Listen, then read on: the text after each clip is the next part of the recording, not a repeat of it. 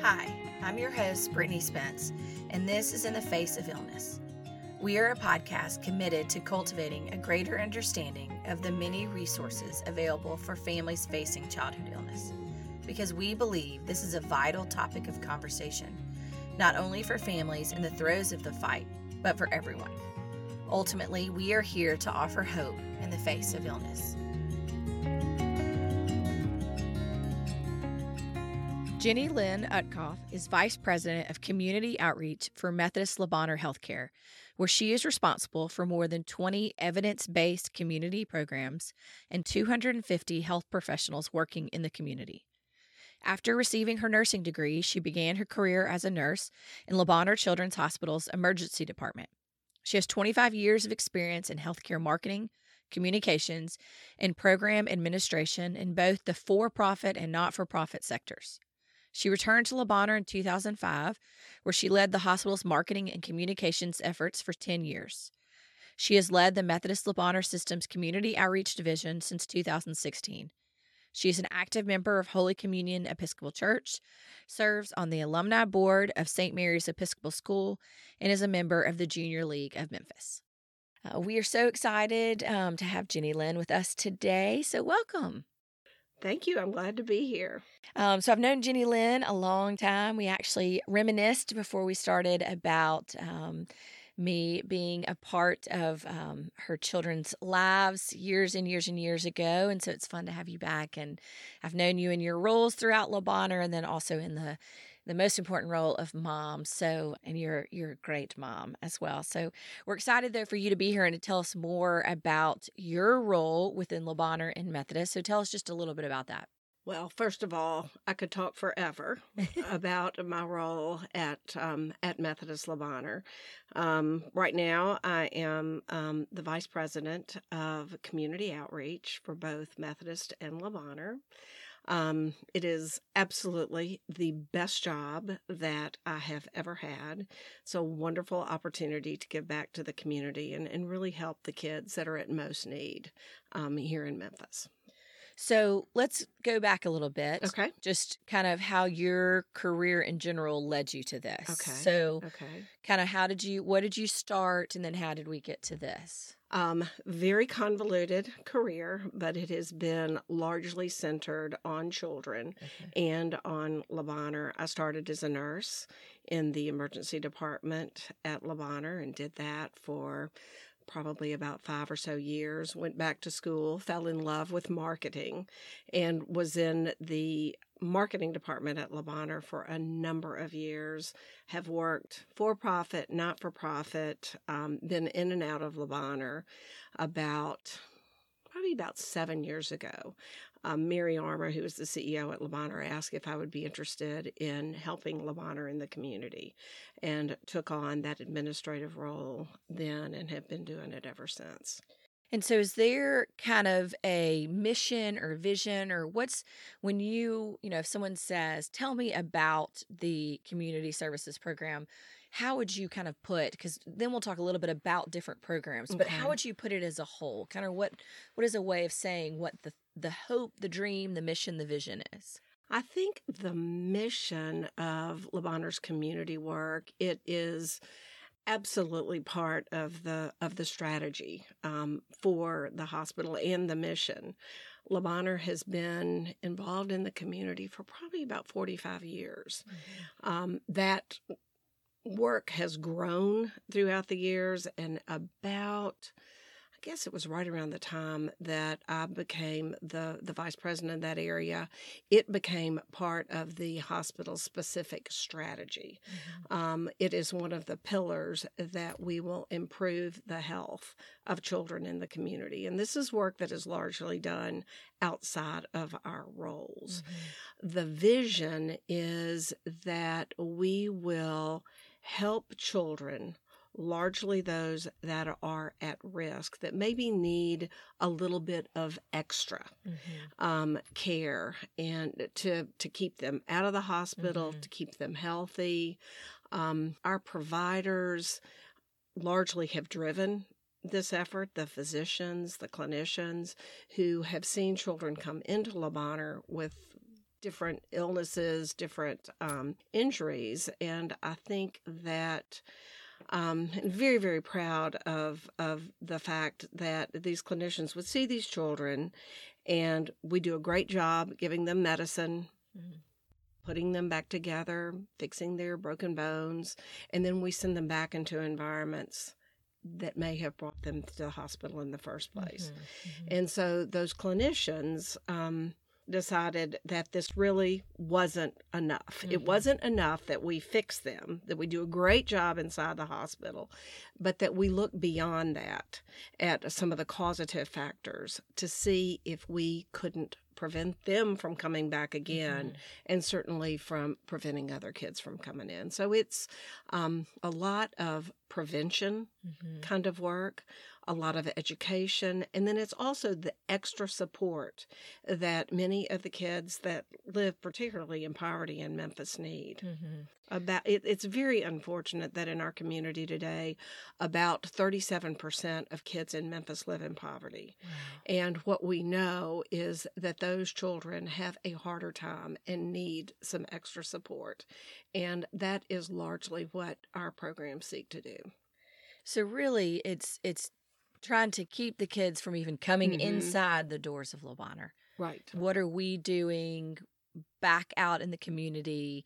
And I was a part of one of your community programs called the Nurse Family Partnership. And, you know, one of the things that was just stood out to me so much is, one, how personal. Yes. How those nurses really built such a relationship with these teen moms. Yes. That it wasn't just do this and don't do this. It was teaching them. It was walking beside them. And it was doing it in such a loving way. But my eyes were really opened as well, you know, that I had a very involved mother, grandmother, aunts and uncles and so on that really showed me and taught me so many of the things that I needed to know and be aware of while pregnant, you know, while, you know, delivering, trying to nurse or breastfeed or whatever else, that isn't always the way that it goes. There isn't always someone really saying, are you taking prenatal? Are you going regularly to your doctor's appointments? Are you doing, you know, taking care of yourself in this way and that way? And that seeing the nurses from Nurse Family Partnership really come around those moms and love them in such a way and support them. We even have had the blessing of being able to support some of those mothers who have had some struggles along the way. And so Nurse Family Partnership, they've reached out to the Four Spins Fund and said, hey, you know, this baby got a little bit sick. Can you help them? Can you do this? But it's an ongoing process. And just such a, to me, really, because then what is that teen mother doing? She's going back in the schools and she's talking about it.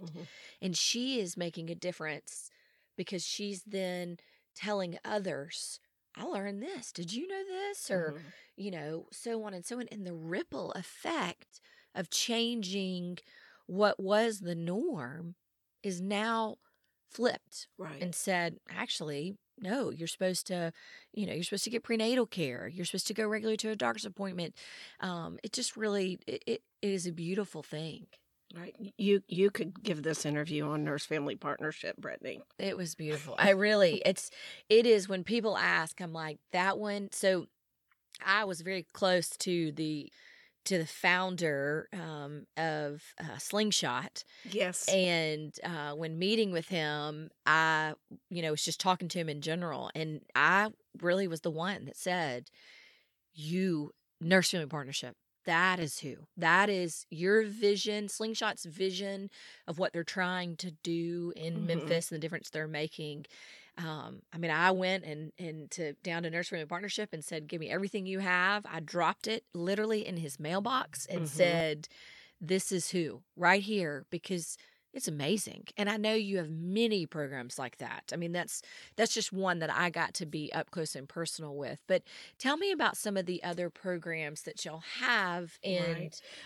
Before I do that, I do want to just touch on what you said about the loving, relationship that you've seen. And one of the things that is so important in community work is that we are actually going into someone else's environment. Yeah. We are actually being invited into the home to help. Yeah. Very different from what we do in the hospital Right. when patients and families come to us. Yeah.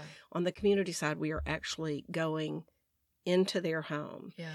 And in order for us to be effective in nurse-family partnership, or really in any of our programs, we have to truly meet families where they are. Yeah. And build the trust Mm-hmm. in order to provide the help. Yeah.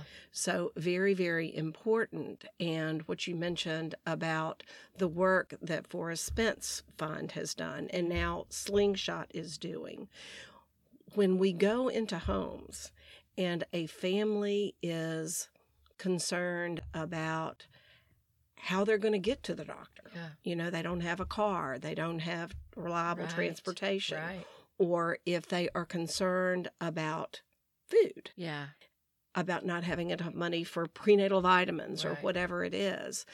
And if we can go in and meet them where they are and help address those needs, Mm-hmm. then we have a much higher success rate at being able to provide the medical support Yeah. and the education that they need. Yeah. So that is really important. Yeah. What you all have done Yeah. to help those families with Yeah. immediate needs and, Yeah. and now Slingshot. Other programs that we do, we have a program called CHAMP that actually helps children that are chronically ill from asthma. Yeah. Yeah. And these children are on TennCare. Mm-hmm. They are many times lacking some of the same resources that our families do in nurse-family partnership. They don't have the money for maybe some of their medications. Housing is a huge issue. Yeah. And safe housing. And safe housing. Yeah. And that's another thing that we work with the young mothers. Many times they don't have stable housing, Yeah. so working with them on Yeah. that. Yeah. The housing situation is tough in Yeah. Memphis. Yeah. A lot of remediation is needed. Right. There is, many times mold and mildew Right. and those kind Right. of things that may cause exacerbations.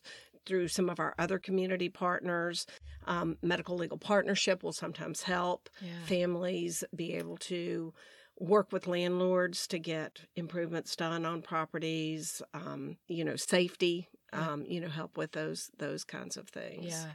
And so even with CHAMP, I mean, my understanding of that is, LeBonheur was seeing these reoccurrent, Correct. These horrible flare-ups where this, child was having to be brought in by an ambulance because Yes. they weren't breathing. And then it was a continuous. And so then all of a sudden LeBonheur goes, hey, what's happening here?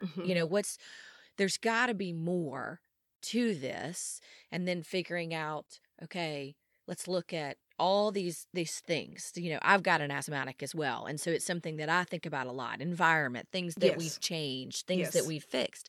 But, we have the resources to be able to do it. We have, we've had the ability to make a lot of changes. And it's not always that easy just to say, oh yeah, we're going to fix this certain things. We're going to clean the air ducts. We're going to, get the landlord to clean the mold or the mildew or whatever else. And so what y'all really are doing is saying, let's look at those things. What are the continuous things that makes this child continuously get sick? And let's help them see that and change that. And then if it does become an issue, landlord refuses to, clean the mold, that's where you then get another one of your community partners to take part, right? Right. And so then you can have Memphis Child come, right, on their behalf and kind of advocate, what do we need to do?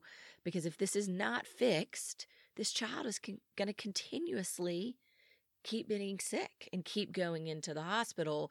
And so whatever your team can do to kind of help prevent that. Right.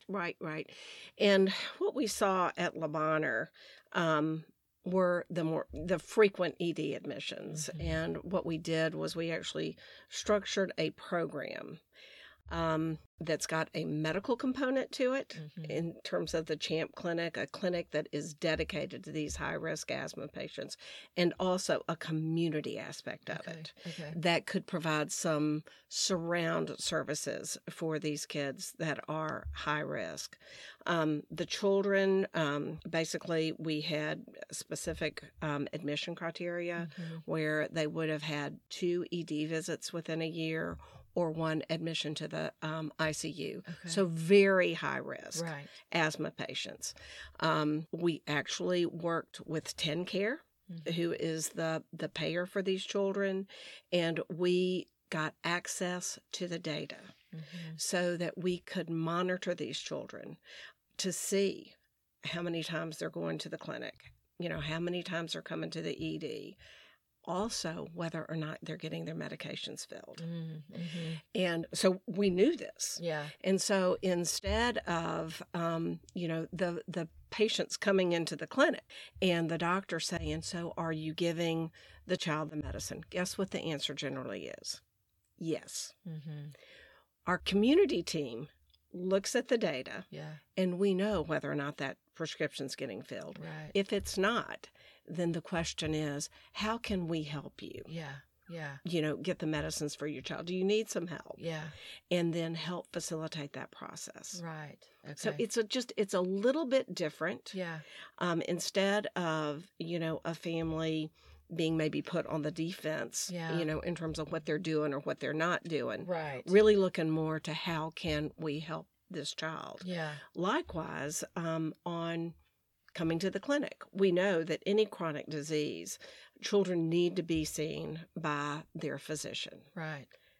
They're not coming to the physician.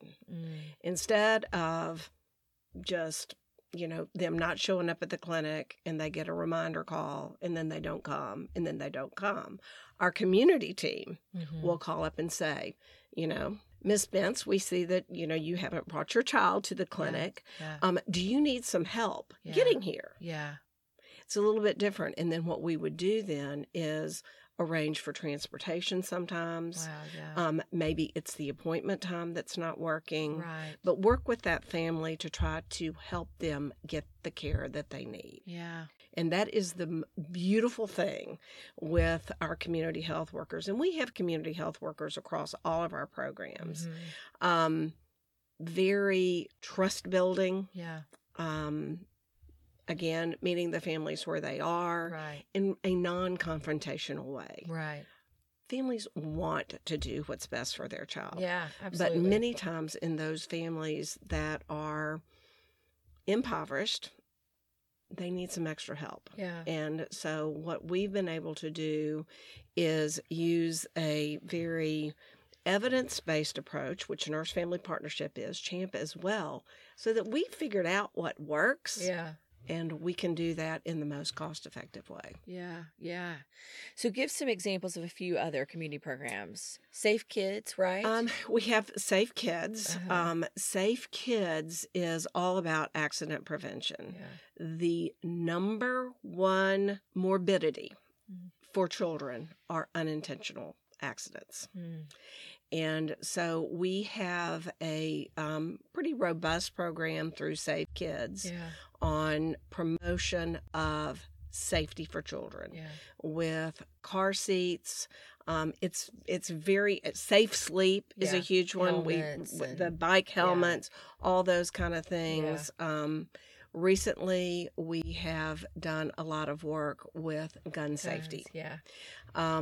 It's very unfortunate that the number 2 killer of children in our community is gun injury.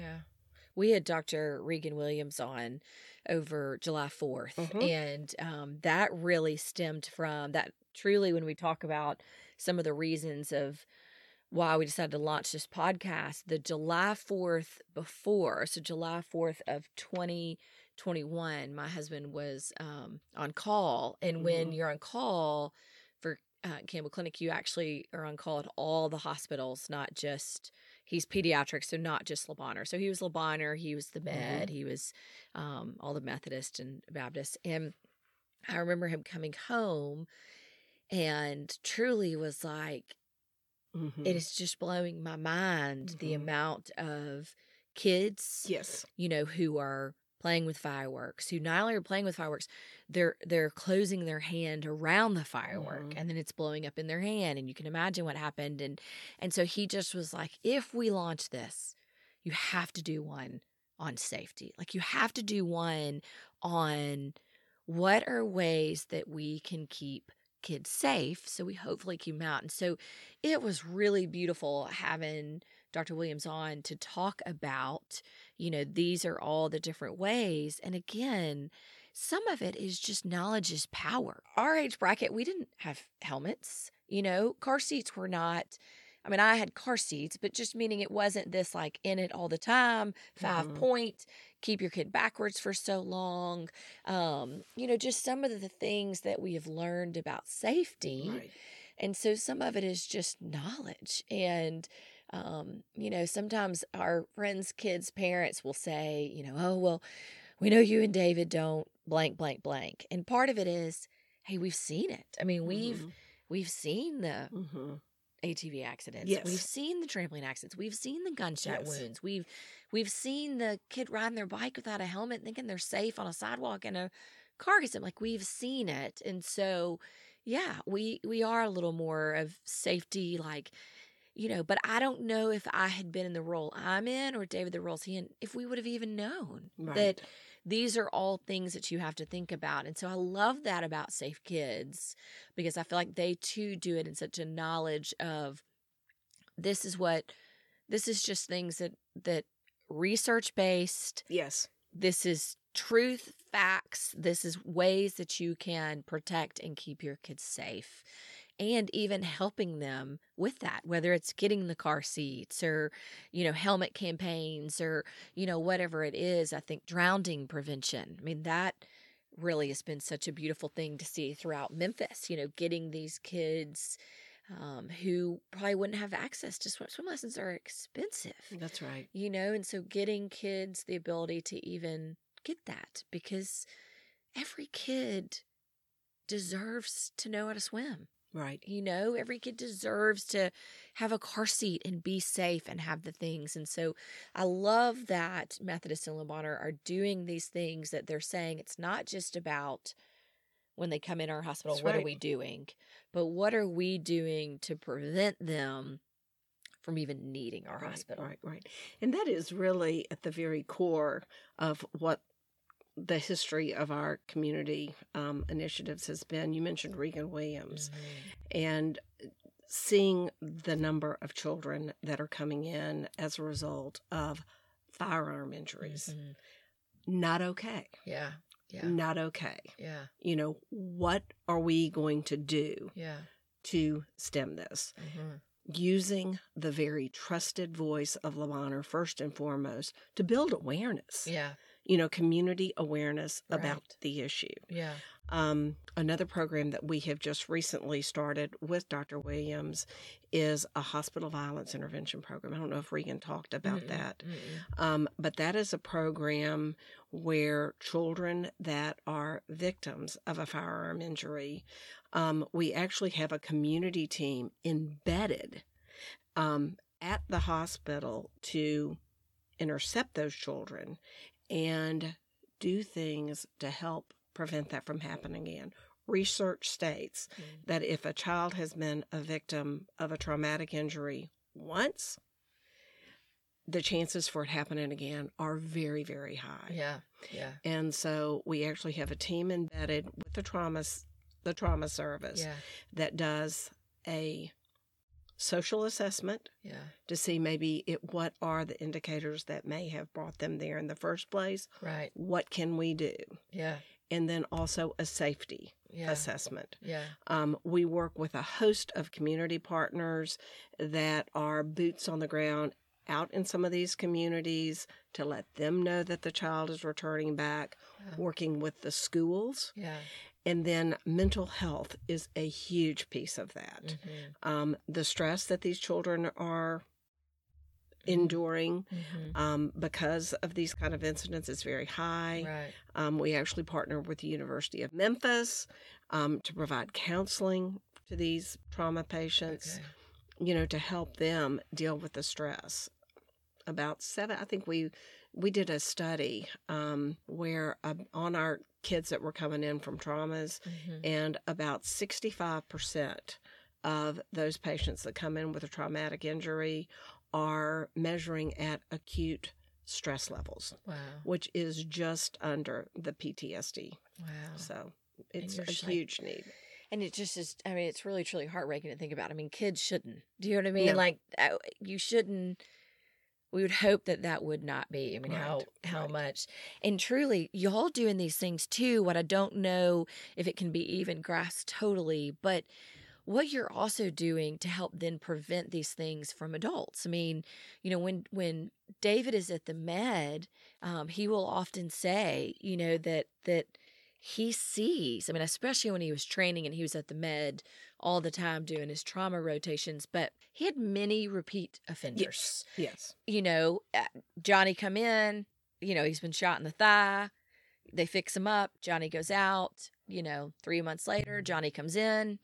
He's shot in another place, or he's got a different injury. And David said there were times that I would look at him and be like, Johnny, change your life. Right. Like, quit going back to whatever you're doing. Right. I've seen you twice. If we can catch them as children. Yes. And be able to address the issues there, then I think we will have a better outcome. Oh, amazing. Absolutely. Absolutely. Because I do think as a whole, and I think the world is going to a place where we are starting to understand the ramifications. I mean, these things that are in place of even research of saying if a child can't, understand this amount of sight words by this grade, if they can't read by this grade, the statistics to show what then happens from that. And so things that are going into place, wonderful programs like Arise to Read and other nonprofits that are coming and saying, we have to change that because they've got to know how to read and write, because that will lead them on a totally different trajectory of life. And so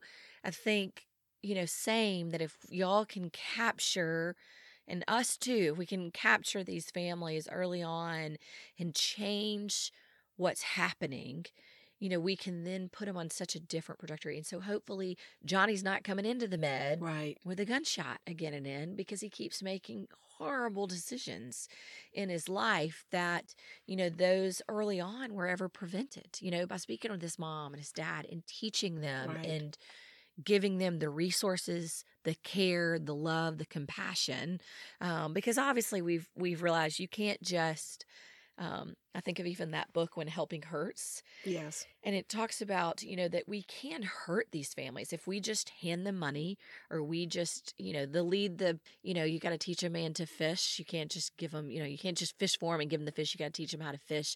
We have to teach these families, these are things that you have to do in order for your life to change and be on a different trajectory. And so what are we doing to do that? Instead of just saying, oh, blank, we're going to hand this to you, and then hopefully everything, we're going to, I think just even, again, because I know it the best, the Nurse Family Partnership, y'all are with them for 2.5 years? How long are you with those families? For the Nurse Family Partnership, it's 2 years. We have another program that's Healthy Families America, and we're with those families for 5. One of the things... Well, Nurse Family Partnership, though, I even think about it, the kids graduate it too. They do. So you're with them for 2. Well, the longer mothers than that. For Nurse Family Partnership, the mothers are admitted before the end of their second trimester of pregnancy. So it's prenatal. That's what I was going to say. And it is very specific. A strong yes. I did remember that, because I went to the graduations of the 2-year-olds, and I wept crying. It was beautiful of the 2-year-olds graduating. But what y'all do beforehand. So again, that walking with, it's not oh, great. Right. You gave a healthy baby. Right. Let's move on. Right. your nurses are staying with them. Yes, they stay with them for years, and then sometimes, years later. Oh, yeah, the relationship's they're built. still involved. Are there any other kind of community programs that you want to touch on? How many total do y'all have? We have about 25, Okay. either evidence-based or best practice programs, and we actually have about 225 employees that work in our division. Wow. And we are in homes, we are in schools, we are in child care centers, we're outside the hospital. And how can, because obviously we've just touched on a few of the community programs, how can people learn more about all the programs that you offer? They can go online at lebonheur.org and certainly find some information there. Reach out to Le Bonheur. We're glad to share the story. And when you talked about also being Methodist, yes, so you have some adult programs. We do. Well, kind here's the secret here. Okay. Is that children tend to live with grown-ups. Yeah. They just do. That's right. So for more than 45 years, we've been taking care of families. Okay. And so about 5 or 6 years ago, the Methodist system actually asked the Le Bonheur programming to look at the adult programming as well. Okay. And so we folded that in. Okay.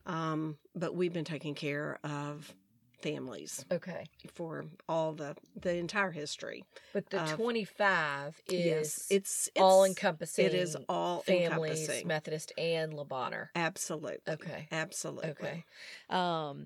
And so caregiver hearing Yes. this, or neighbor or friend, and they have somebody that knows that child struggles with asthma, or knows a teen mom, and something like that. What's the best way for them to get plugged in? I think they could certainly get plugged in through our website.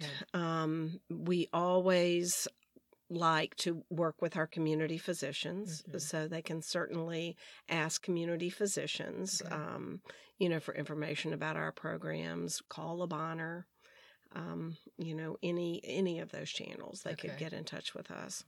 What's the hope for the future of community programs for y'all? I think the hope for community is basically that we will meet patients in our hospitals, and we will be able to follow them out into the community to make sure that they receive the care and the support that they need. And a lot of that is connecting to community partners as well. There are so many huge needs in this community, and we have to be so mindful of the limited resources that we have. So as a community, really needing to pull together and take care of these children and these families. And it's the more that we can work with community partners to know what everyone is doing so that we can coordinate these services and not duplicate. Yeah. And Le Bonheur has served in that role around housing. We're actually now working in the youth violence space to really identify what other providers are doing so that we can get families the resources that they need. And it doesn't always have to be us. And so really looking at kind of tying all this in, of knowing that a lot of different community partners are doing great things. Maybe they need more support, or maybe you need more support, and how y'all can work together for the betterment of the child and the family as a whole. Right. And I think being part of a large health system, our livelihood is not, dependent, on these services. This is something extra that our health system does. And we have a large grants team that works with community partners really to bring in funding for all of us. And many times, we'll work on grants and federal applications to bring resources into this community. We may not be the recipient of it, another community partner, but the net result is that it gets resources into this community to help families. Yeah. That's really beautiful. Is there anything else you think that we should know or our listeners should know? Um, I think that, certainly support of Bonheur and Methodist for this work is something that we are always looking for. All of our programs are either philanthropically or grant funding. We depend on that support. So just the awareness for that as people look at places that they would like to invest, we certainly always can use more services for our families. Well, thank you for spending time with us. And thank you Absolutely. for your heart and your vision and the team that you have that's really just doing some amazing work. I know it is hard work. And I taught before kids, I taught I taught in underserved, Yes. struggling communities. And it's been almost 20 years since that first job, and how much my eyes were opened to the needs and the struggles of these families, and just how we can all pull together to hopefully help Right. provide the things that these families need and the support they need, and how as a whole that'll better all of our community and our city. And really a big thank you to you, Brittany. I mean, for the work that you've done with the Forrest Spence Foundation. You've helped a lot of not only Bonheur families, but our community families. And we appreciate that help. And we also appreciate the fact that you are such a voice for children in this community. So thank you for your wonderful work here. Yeah. Really proud of you. Thank you. Thank you. We are very passionate about making sure that families and caregivers are aware of the things that are offered to them. And, a big part of what we say is that we just don't want people to feel alone. It was walking that road with Forrest was very lonely, and even though now I know there were things in place 15 years ago, I could have reached out to, I could have known, but it was just this lack of knowing what there was, and just being in this, like, he was so unbelievably sick to even think outside of that hospital room, or to even think about what my needs were when I was so focused on him. But, so much of what we want families to know is that they're not alone, that they have someone for them, advocating for them, whether it's they're not a family that needs our financial support or needs the things that we're able to provide, whether it's counseling or bill pay or money. But even if they need this, they need a voice to say, I'm going to bring people in to tell all of the wonderful things that are happening within our city, and the wonderful things that are happening within the hospitals that we serve that are making a difference. Because I think, being there for 2 months in the hospital, and again, so much has changed in 15 years. I mean, there wasn't palliative care 15 years ago, and, there wasn't a Dr. Torres. I mean, there's a lot of things that Bonheur has put in place, seeing the needs, that weren't being met, and bringing those in to change things. And so it's been such a joy to be able to even bring in, the Austin Dalgos and the Carlos Torres to say, tell us the difference in what you're doing, because that wasn't there 15 years ago, and it was needed desperately 15 years ago. And, so neat to know that it is there, and how much we, the Forrest Spence Fund, can encourage families, reach out. Ask for help. Say that you need the help. Don't try to walk this road of a sick kid alone. And, with community partners, I think it's don't walk alone at all. I mean, you're having a kid is so hard. I mean, it is so hard. And so all the things that are thrown at us all the time. Yesterday in my Bible study, or my Sunday school class, they were actually talking about the 3 biggest stressors, research shows, and it's marriage, children, job. And first the question was, what are the biggest stressors in your life? And before that went up, I immediately was like, my children.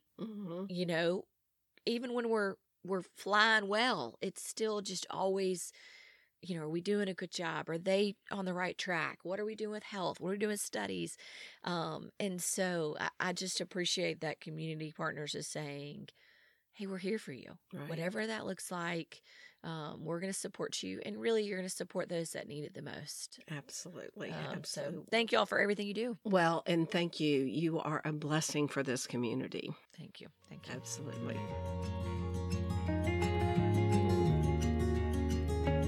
Thank you for listening to our latest episode.